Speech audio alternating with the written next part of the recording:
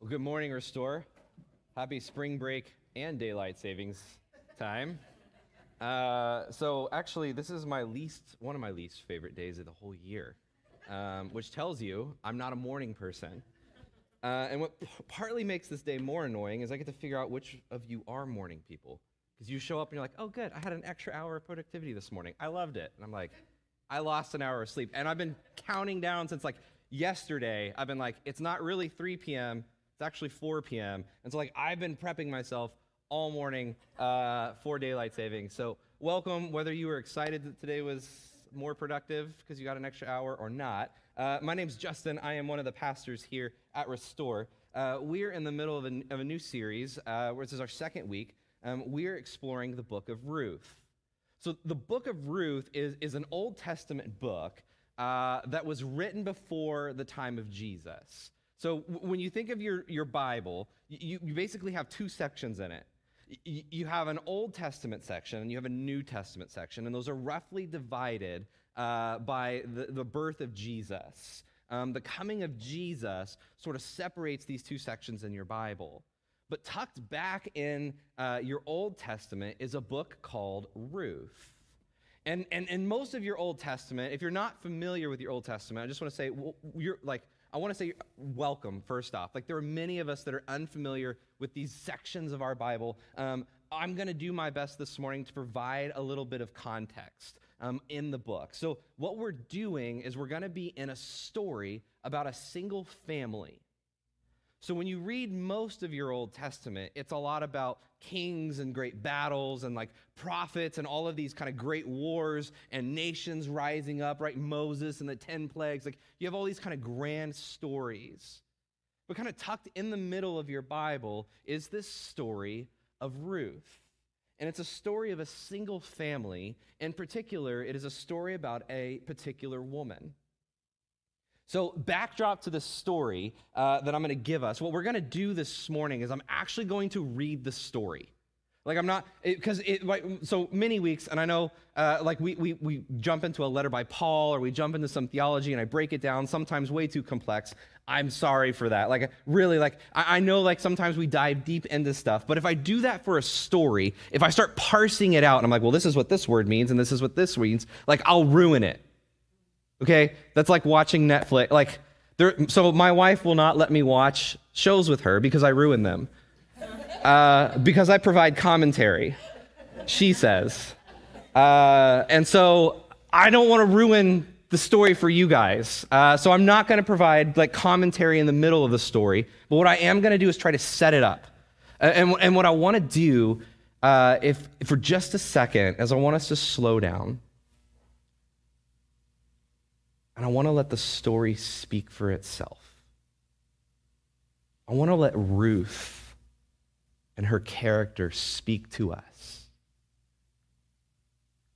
Like with all stories, there's all kinds of uncertainty and hopelessness. There's a plot, and we're not sure how it's going to work out. There's characters in the story. And as they develop and grow and interact with each other, I want to let them speak to us. I want to let the story and the text actually speak to us. And so what I'm going to do is I'm going to set the story up to provide a little bit of context. So the story itself was written probably 3,000 years ago or more. Right? Long time ago, 6,000 miles away from here in the ancient Near East. So you're looking at a very different context, a very different culture, very different type of story. And yet my hope this morning is that as we read this story, as we look at who Ruth is, we will begin to see who God is through her. Okay, so the story, as I said, it starts out as a single family. And so I'm going to put the first slide up here. Here's a little bit of the family tree. I apologize. I took genetics when I was in pre-med years and years ago. I kind of forgot. I did it with fruit flies, never with Bible characters. So I don't really remember how to do it. But if you'll see on the screen behind me, this is about a story. And the story is going to set up with two characters, the patriarch and the matriarch. That's Elimelech and Naomi. And in Hebrew, right, in their culture, their names mean something. So most of us in English, modern kind of Western culture, our names also mean something that you have had no idea what until like you Googled it with your friends someday, and you're like, my name means noble. And they're like, that doesn't match at all. Well, right? Like your name was like something that kind of like meant something that was interesting on a Google search, but like beyond that, it didn't define anything for you. Their names very much define like their character, their personality, their essence, like who they are. And so part of how we understand them is also through their names. And so the story opens up with two characters. These are the patriarchs of the family. Elimelech, whose name literally means my God is king, and Naomi, whose name means pleasant. And so as the story sets up, you would expect somebody whose name, my God is king, marries somebody who's basically, my life is pleasant, like I am pleasant. When they get together, you would expect this to be like a good story. Like you would expect there to be good things. My God is king. He is in control of my life. But immediately we actually begin to see something happen that's kind of unexpected. They have two children, Mahlon and Chilion, and their names mean sickly and frail. So, right, like, and you're like, wait, why? That was a terrible name choice for parents, right? But like, again, the story is working its way here. They're trying to tell us something. Wait, these two people who you would expect to like everything in their life should go exactly as like you would anticipate someone who says, my God is king, marries pleasant. You would expect a trajectory and immediately begin to see the trajectory starts going a different direction with the story. And so Mahlon and Chilion, they marry two people, Ruth and Orpah. These are two Moabite women. Okay, so this is not a shameless marketing plug, but like if you get a chance, go back and listen to last week's sermon. Not because I'm like, it was so amazing and you got to like soak in my insight more, but like I provide more like context that I can't do every single Sunday, but it'll help as we go through Ruth over the next couple of weeks as we dive into that to help understand it'll help understand a little bit more of what's happening here. But basically what happens, we can go to that next slide there, Carly, is that immediately, kind of as the story starts, Chilion and Mahlon die. Like, well, their names were sickly and feeble, right? Or sickly and frail, would you expect? But also, Elimelech dies. My God is king.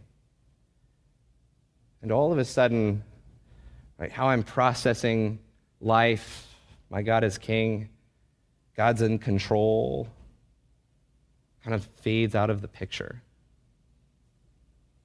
And we're left with Ruth and Orpah and Naomi. And so what will happen in the story as I read it, right? So what I'm doing is I'm trying to set up context, but what will happen in the story is Naomi will at some point change her name from pleasant to Mara, which means bitter. And so as we kind of read this, like it's easy for us to kind of like, oh, that's cute, like name changes, that's nice. Like, but what I want us to do is step into Mara's story now, Naomi now Mara, for just a second. When she says these words, don't call me pleasant anymore, call me bitter. I started out with my God is king, he's in control, and now I've come to this place and I don't know what's happened. Don't associate goodness with me anymore. Don't associate pleasantness with me. Don't associate God's blessings or God's hand with me anymore. Call me bitter.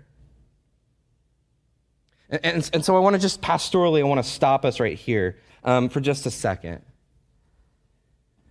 So most of us, we tend to have an idea of like, if I follow God, like if I honor him, if I serve him, my life will at least go somewhat in the direction that I'd like it. It'll be somewhat agreeable. I might miss out on some of the kind of pain that I really don't want to face.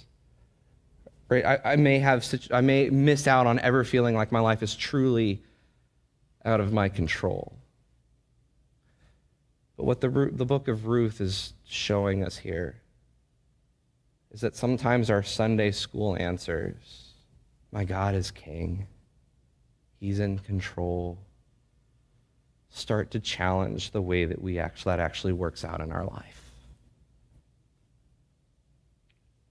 And sometimes these kind of simple or I'm not calling them, and by the way, I'm not saying any of this is untrue. This is a whole nother sermon, but sometimes the things that we say, God's got me, or he's in control, or I know like everything happens for a reason, or he'll bring some goodness out of this. Some of these answers start to feel confusing for us. Some of the ways that we theologize and rationalize and philosophize like the trajectory of our lives and the suffering around us sometimes become a little bit short in helping us cling to something. And that's precisely where Naomi is.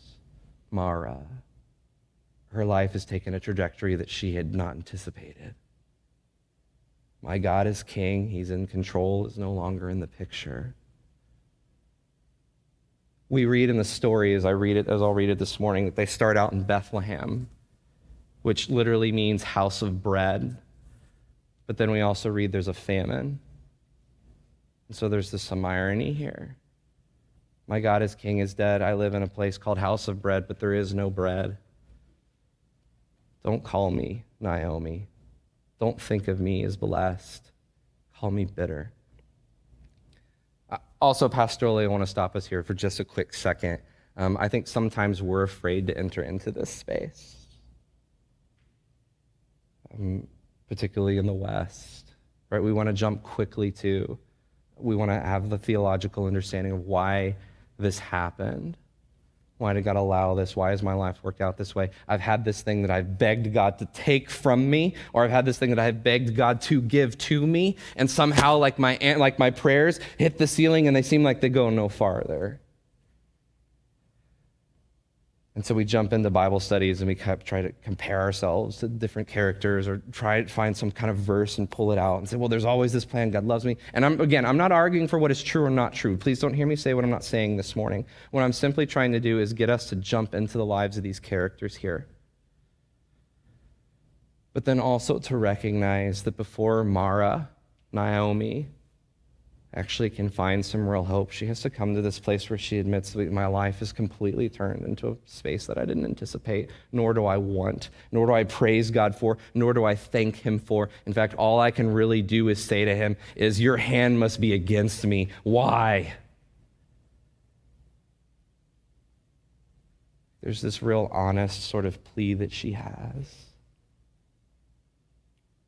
Pastorally, I want to encourage us as a church. So something I've heard before is, hey, like there's not like kind of an expected response in the lingo at Restore. Like people kind of just come in and say how their week is going, but like we don't have like how we process things. There's not like an expected response. And I want to say like that's exactly where I want us to be. Right? As we sit with each other in life, as life happens, 90% of the time, we will not be able to provide answers. If you're a small group leader, or if you're in discipleship with one another, or if you're just talking with a friend, and they come to you and say, this was my week, there's a huge chance that you will have zero ability to say, this is why this happens, like, here's the silver lining, like, hang in there, right? And so what the book will do is it brings us to this place of kind of desperateness. Of kind of like, I don't know what's happening. I don't know what to do. All I can say is, don't call me blessed. God must be against me. But as the story unfolds, something else is going to happen. We're going to be introduced to a new word. And this word is called hesed. Okay, so this word shows up a couple of times. Well, not a couple of times. It actually literally shows up hundreds of times in your Old Testament. And it is always used to describe the character of God. So Exodus 34:6, when God, sorry, Carly, we're kind of jumping around, but Exodus 34:6, when God gives the 10 Commandments to Moses, remember that story? He's delivered them out of slavery. Moses goes up on the mountain. He gets the 10 Commandments, comes back down and finds out the people have already rebelled against God. They've already built another idol. And one of the things that God says in this moment is, the Lord passed in front of Moses, calling out Yahweh, the Lord, and he says, I am the God of compassion and mercy. I am slow to anger and filled with unfailing love and faithfulness. That's the word hesed. It's bolded there. Okay, that word can be translated steadfast love. Some of your translations do that, steadfast love. Some of your translations will call it unfailing love. This is how I would actually like to interpret it two different ways. I would use the word either relentless grace, this like grace that does not stop, it does not yield, it does not quit, it does not give up. It is like goodness that does not, is not, and cannot be hindered. Either by our own willful rebellion and rejection of it, or by our simple unwillingness to acknowledge it, it does not stop pursuing us. Relentless grace or loyal love. Steadfast love. So I think many of us, when we think of God's love, we very rarely do we use the word loyal. But it is the number one way that God describes both his love for us, and it is used thousands of times in your Old Testament to describe God's love. It is loyal to you. Most of us see God's love as sort of accommodating. Like it makes space for us. I'm a hot mess. He loves me, and the way I know he loves me is because he doesn't punish me for it. Right? There's kind of like this, like he tolerates me. But the number one way in your Old Testament, when God reveals himself, the word it is used is hesed, this undying, like completely loyal love. But it doesn't stop with your Old Testament. In your New Testament, in John 1, 14 and 16, John tells us the word became human, speaking of Jesus, and made his home among us. He was full, here it is again, of hesed, unfailing love and faithfulness. The word that he uses is charos. It's a Greek word, but it's the same word that is paired with hesed, the Hebrew word, right? Those always go together, but it's the same thing. John says, wait a second, when we see Jesus, we see hesed, loyal love, this pursuit of us. And John says, this is God's glory. When we think of Jesus, the glory of Jesus is his hesed. Okay, so sorry, Carlin. So now we've got to go back to the hesed family tree slide. Sorry, I know I'm jumping around and making it really hard this morning. She does a great job with all this. So hesed, here's what's going to happen in your story this morning, is that word is going to be used to describe Ruth. Not God, Ruth. Going to be used 3 times in the story to describe her character, her actions. Now, what's going to happen as I read the story is your translators, and by the way, like I never want us to be a translator. I know I'm being hypocritical when I say this because I'm about to be snobby, but like I never want us to be like a snobby translation church and be like, well, I use the NIV. It's better than all of yours, right? Like we operate and use all kinds of different translations. However, like this is not necessarily like any one translation. All of your translations do this in the book of Ruth. And the reason they do this is like what they do is when hesed is described of Ruth's character, they'll switch the word out to kindness. It's not an inappropriate translation of the word, but it's a softening of it. And the reason they soften it is because really the kind of thinking is that they get skittish. This is a word God uses to describe his character. Does that also apply to people? Can this woman show hesed like the God Almighty does?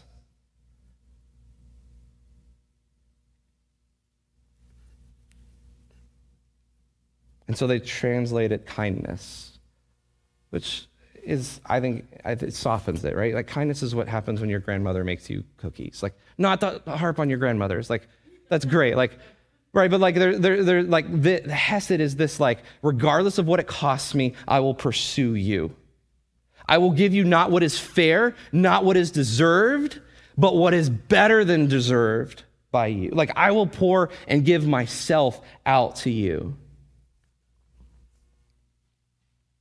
And so as the story progresses, what's going to happen is we're going to see God provide for Mara, bitter Naomi, through the hesed of Ruth. There's a couple of other things that are interesting about the story. Is God's not mentioned very much at all. And so you read most of your Old Testament, God kind of like comes down, he's like, do this, go here, please don't do that. Like he's always kind of like directing and revealing. But Ruth is different. God is actually relatively strangely absent from the story. or at least that's the initial reading. But what I want us to do this morning is that God's abundant provision is actually there, and it is present, and it is moving through the hesed of Ruth, who is acting with the same kind of character that God acts with, who is loving, unfailing, and steadfast as God does. God is absolutely in the midst of this story, and he's doing it through this Moabite woman, Ruth. So why, or I mentioned she's a Moabite. Okay, so she's not actually part of God's people, right? So those are the Israelites. Basically, I'm going to summarize very quickly here. God, as creation continues to rebel against God in his steadfast love, he says, I'm going to create something new. And so he creates this new nation, not because they were more moral than everyone else, and not because they were more pathetic than anyone else. He picks them because he loves them. The same reason he has called and chosen you. Your morality, good or bad, was not a determining factor in the love and hesed that God pours out upon you. And the reason I say that is because most of us will fall into two camps. We kind of fall, a lot of us will fall more into the side, some of us will fall into the side of more like the moral camp. I'm here because I'm a good person. That's why God loves me. And so we spend our entire Christian lives trying to maintain that status because we don't want to lose it. Likewise, some of us are here, I'm here because I'm a really bad person, and that's why God loved me. And now I'm good. The problem is with that is like you'll be also fearful of losing what you feel like God has given you when you don't measure up to his standards. Right? And so part of what we start to see with hesed is that it's detached from our morality, and I really want us to see that. It's detached from our performance. It's attached from how we like behave, good or bad. And so Ruth is a Moabite. Okay, so who are the Moabites? A little bit of a backstory on them. They basically started, if you know the story of Abraham, Abraham had a relative named Lot who had two daughters. And this is why I'm so glad we have a kids ministry now, because I was never able to say these kind of stories before. But essentially what happens, and like your Bible is not as shy as we are sometimes, but essentially what happens is Lot's two daughters realize we don't have any husbands, we don't have any heritage. Let's get our dad drunk and let's go that route. Like, I don't know how else to like say that. Like it's in your Bible. You can read, I'm not going to read it this morning, but that's literally what they did. So that word Moab means from the seed of your father. Because like every kid wants to be named after their grandfather/father, right? Like this is how the Moabite nation begins, is through this kind of stuff, right? So the reason I want to press this here is because like this helps, like the author's going to mention several times she's from Moab, and so people are going to have an impression of who she is based on her family heritage. We know how your people got started. And she's going to do this. So when she says to Naomi, I will go with you wherever you go, she agrees to go to a group of people who will see her this way. All right, so like as I'm trying to like help us see the depth of Ruth's hesed, I want us to see like the shame that she's about to like bear.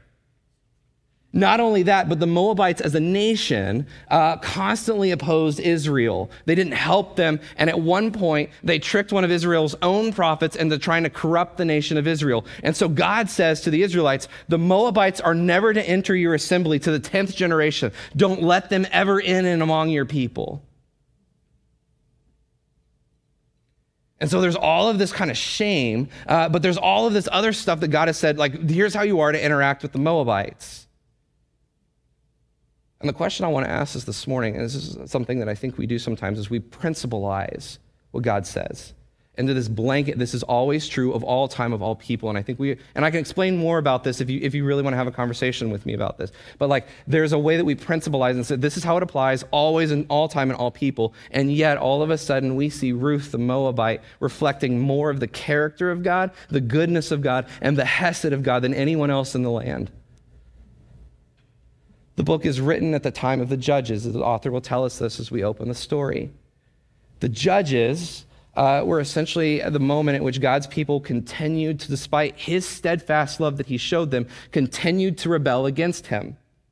And they continue to push him out. And as they do that, more and more and more, they become more violent and less hospitable. And the book of Judges, which is before the book of Ruth, literally ends with someone in a vulnerable position being cut, like dismembered, cut into pieces, and then sent to all the different tribes among God's people. And so what God's doing here, what the book of Ruth is doing is, while God's people are literally dismembering themselves, they're literally hacking themselves into pieces, Ruth the Moabite is showing the hesed and the character and the goodness of God. She has more reflection of who God is than any of these other people.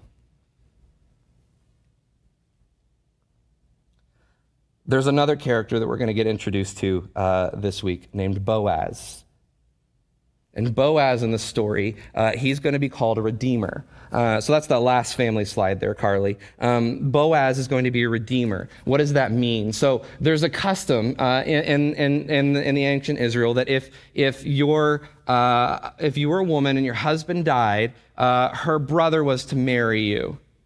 And you're like, well, what, do I get a choice in that? Like neither of them actually do. And the reason, so I want us to also, remember, this is 3,000 years ago. Okay, so we're reading a very ancient text with a very ancient people. If you were a woman and you were widowed, your ability to provide for yourself was none. There were no options for you.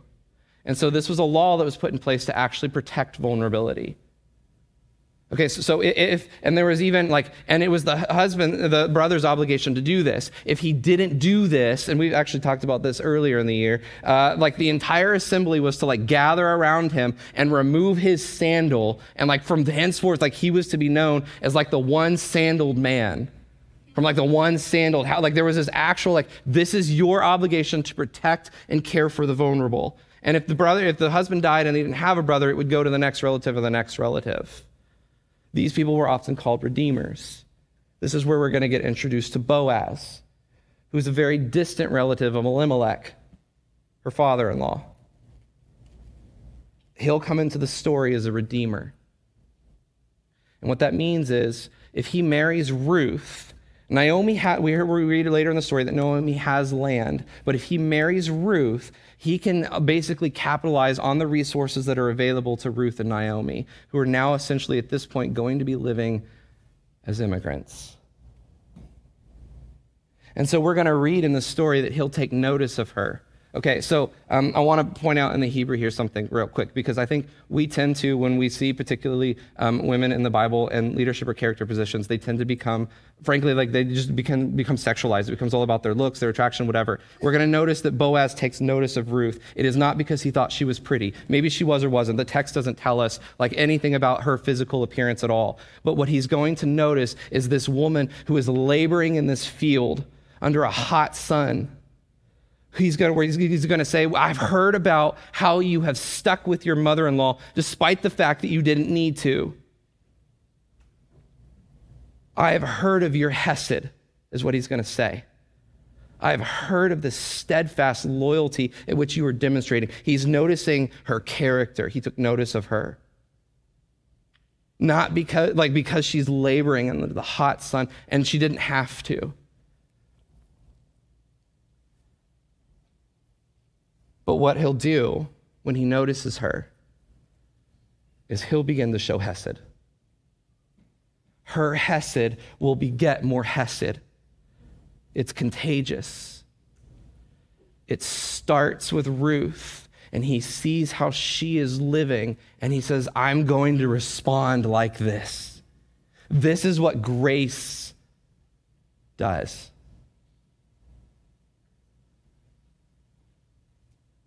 This is what grace does. This is the kind of church that we want to be, is a church where hesed begets more hesed, where I give you better than deserved, I give you not what is fair, I give you grace. I find ways to pour out my goodness on you. And like Ruth, who reflects the character of God in this story, what we'll begin to see is it begins to spread to the other characters. And it's a spoiler alert, but by the end of the story, what we'll see is all of them end up redeemed. And Mara, who is bitter, is rescued from her bitterness through Hesed. Through the Hesed that Ruth and then later Boaz will show her. Right? When we think of who we are as a church, when we think of how we interact with each other in small groups, I care a whole lot less about what theological answers you give each other. And that's not because theology is not important, and it is important. But it is Hesed that protects our hearts from bitterness. It's Hesed that begins to bring redemption. So redemption means like to come back from. It was in a hard place, and I'm coming back from that into a good place. This is what redemption is. It starts with Hesed, and as Hesed spreads, redemption is brought about, and that's what is going to happen in this story. Okay, so I've given us enough to think about this morning as we read the story. So what I'm going to do is I'm going to ask you just for a second, put on your, I forgot, Reading Rainbow used to say something, put on your reading caps. Was it there was an imaginary hat you wore? I don't remember. 90s kids, anybody recall? It was either imagination hat or reading hat, but put on your imagination hat for just a second. My goal here from this point forward, I'm not going to interrupt the story anymore except to point out where the word Hesed is being used, is to let the story speak to you. We read it last week. We're going to read what we read last week, but we're going to add on more to the story. There's 4 chapters. So we're going to read the second part. And what I want to do is I want us to see the Hesed of Ruth. As it spreads to Boaz, I want us to see the desperation of Naomi. Take a second, close your eyes if you need to. The room's well lit. You won't fall asleep. Well, maybe you will today because you lost an hour of sleep. But ordinarily, you won't fall asleep. Take some space to listen to the characters as we see Hesed begin to unfold. I'm going to start in verse 1, and then I'm going to close the sermon this way. Okay, so I'm going to actually just read the story, and I'm going to close the sermon with the story. And my hope is let the story speak for itself as we read it. Starting in verse 1 of Ruth 1. In the days when the judges ruled in Israel, a severe famine came upon the land.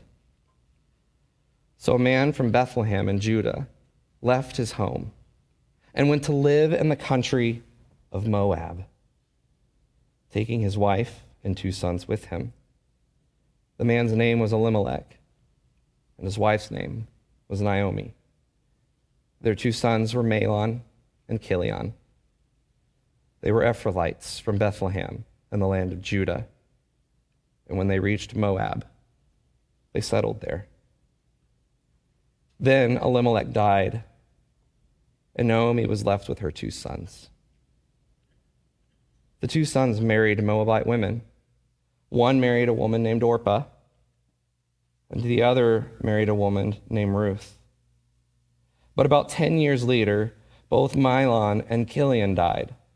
They left Naomi alone with her 2 sons, without her 2 sons or her husband.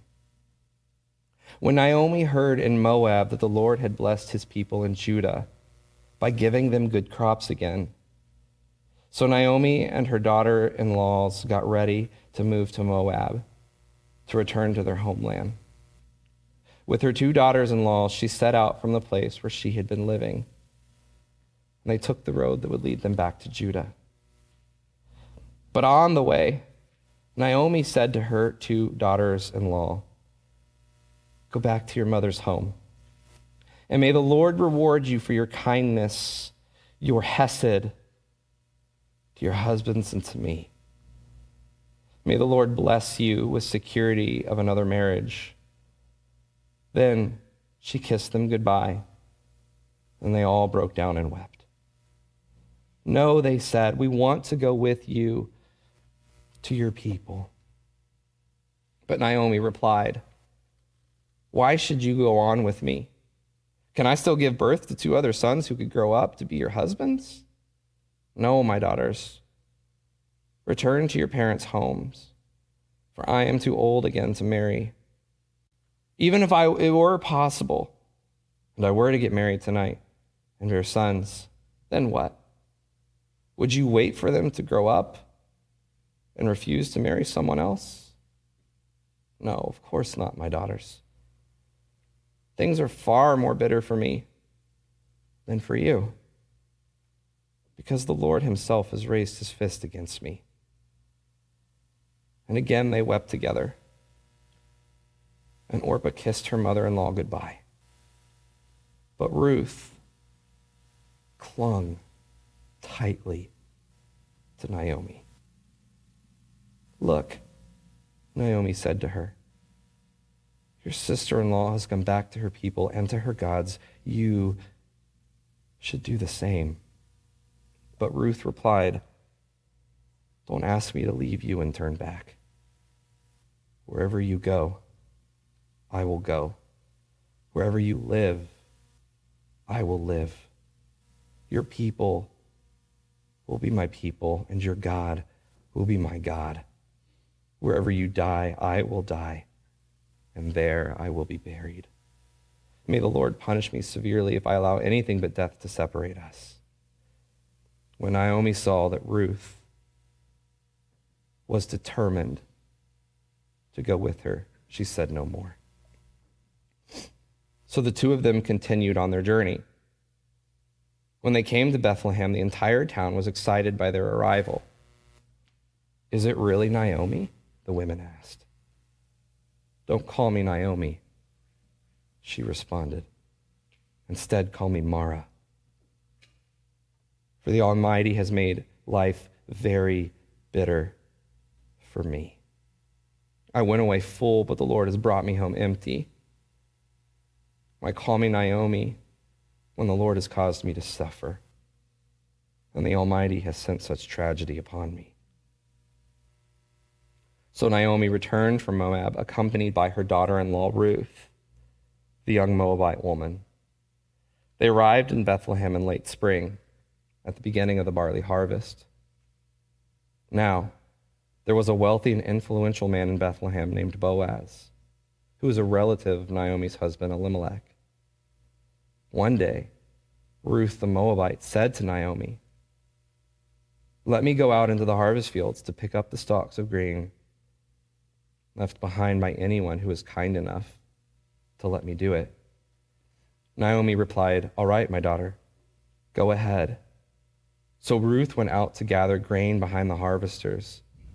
And as it happened, she found herself working in a field that belonged to Boaz, the relative of her father-in-law Elimelech. While she was there, Boaz arrived from Bethlehem and greeted the harvesters. The Lord be with you, he said. The Lord bless you, the harvesters replied. Then Boaz asked his foreman, who is that young woman over there? Who does she belong to? And the foreman replied, she is the young woman from Moab who came back with Naomi. She asked me this morning if she could gather grain behind the harvesters. She's been hard at work ever since, except for a few minutes rest in the shelter. Boaz went over and said to Ruth, listen, my daughter, stay right here with us when you gather grain. Don't go to any other field. Stay right behind the young women working in my field. See which part of the field they were harvesting, and then follow them. I have warned the young men not to treat you roughly, and when you are thirsty, help yourself to water they have drawn from the well. Ruth fell at the feet and thanked him warmly. What have I done to deserve such hesed? She asked, I'm only a foreigner. Yes, I know, Boaz replied, but I also know about everything you have done for your mother-in-law since the death of your husband. I've heard about how you left your father and mother and your own land to live here among complete strangers. May the Lord, the God of Israel, under whose wings you have come to take refuge, reward you fully for what you have done. I hope I continue to please you, sir, she replied. You have comforted me by speaking so kindly to me, even though I'm not one of your workers." At mealtime, Boaz called to her, "Come over here and help yourself to some food. You can dip your bread in the sour wine." So she sat with the harvesters, and Boaz gave her some roasted grain to eat. She ate all she wanted and still had some left over. When Ruth went back to work again, Boaz ordered his young men, "Let her gather grain right among the sheaves without stopping her, and pull out some heads of barley from the bundles and drop them on purpose for her. Let her pick them up, and don't give her a hard time." So Ruth gathered barley there all day, and when she beat out the grain that evening, it filled the entire basket. She carried it back to the town and showed it to her mother-in-law, Ruth, who gave her roasted grain that was left over from her meal. "Where did you gather all this grain today?" Naomi asked. "Where did you work? May the Lord bless the one who helped you." So Ruth told her mother-in-law about Boaz, the man in whose field she had worked. "The man I worked with today is named Boaz. May the Lord bless him," Naomi told her daughter-in-law. "He is showing his hesed, his kindness to us, as well as your dead husband. The man is one of our closest relatives, one of our family redeemers." Then Ruth said, What's more, Boaz even told me to come back and stay with his harvesters until the entire harvest is completed." "Good," Naomi exclaimed. "Do as he said, my daughter. Stay with his young women right through the whole harvest. You might be harassed in the other fields, but you will be safe with him." So Ruth worked alongside the women in Boaz's fields and gathered grain with them until the end of the barley harvest. Then she continued working with them through the wheat harvest and early summer.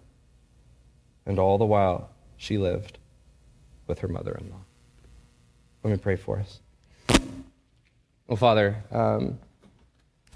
I admit that my life falls so short of hesed. I'm mostly preoccupied with my own agendas, with justifying myself, with leveraging myself, even in the relationships with the people I'm supposed to love the most. Would you help us, Father? Would you help me? Would you help us as a church to show hesed in our groups and in our discipleship and with our children and our marriages? Father, we admit that we're a people that is primarily preoccupied with ourselves.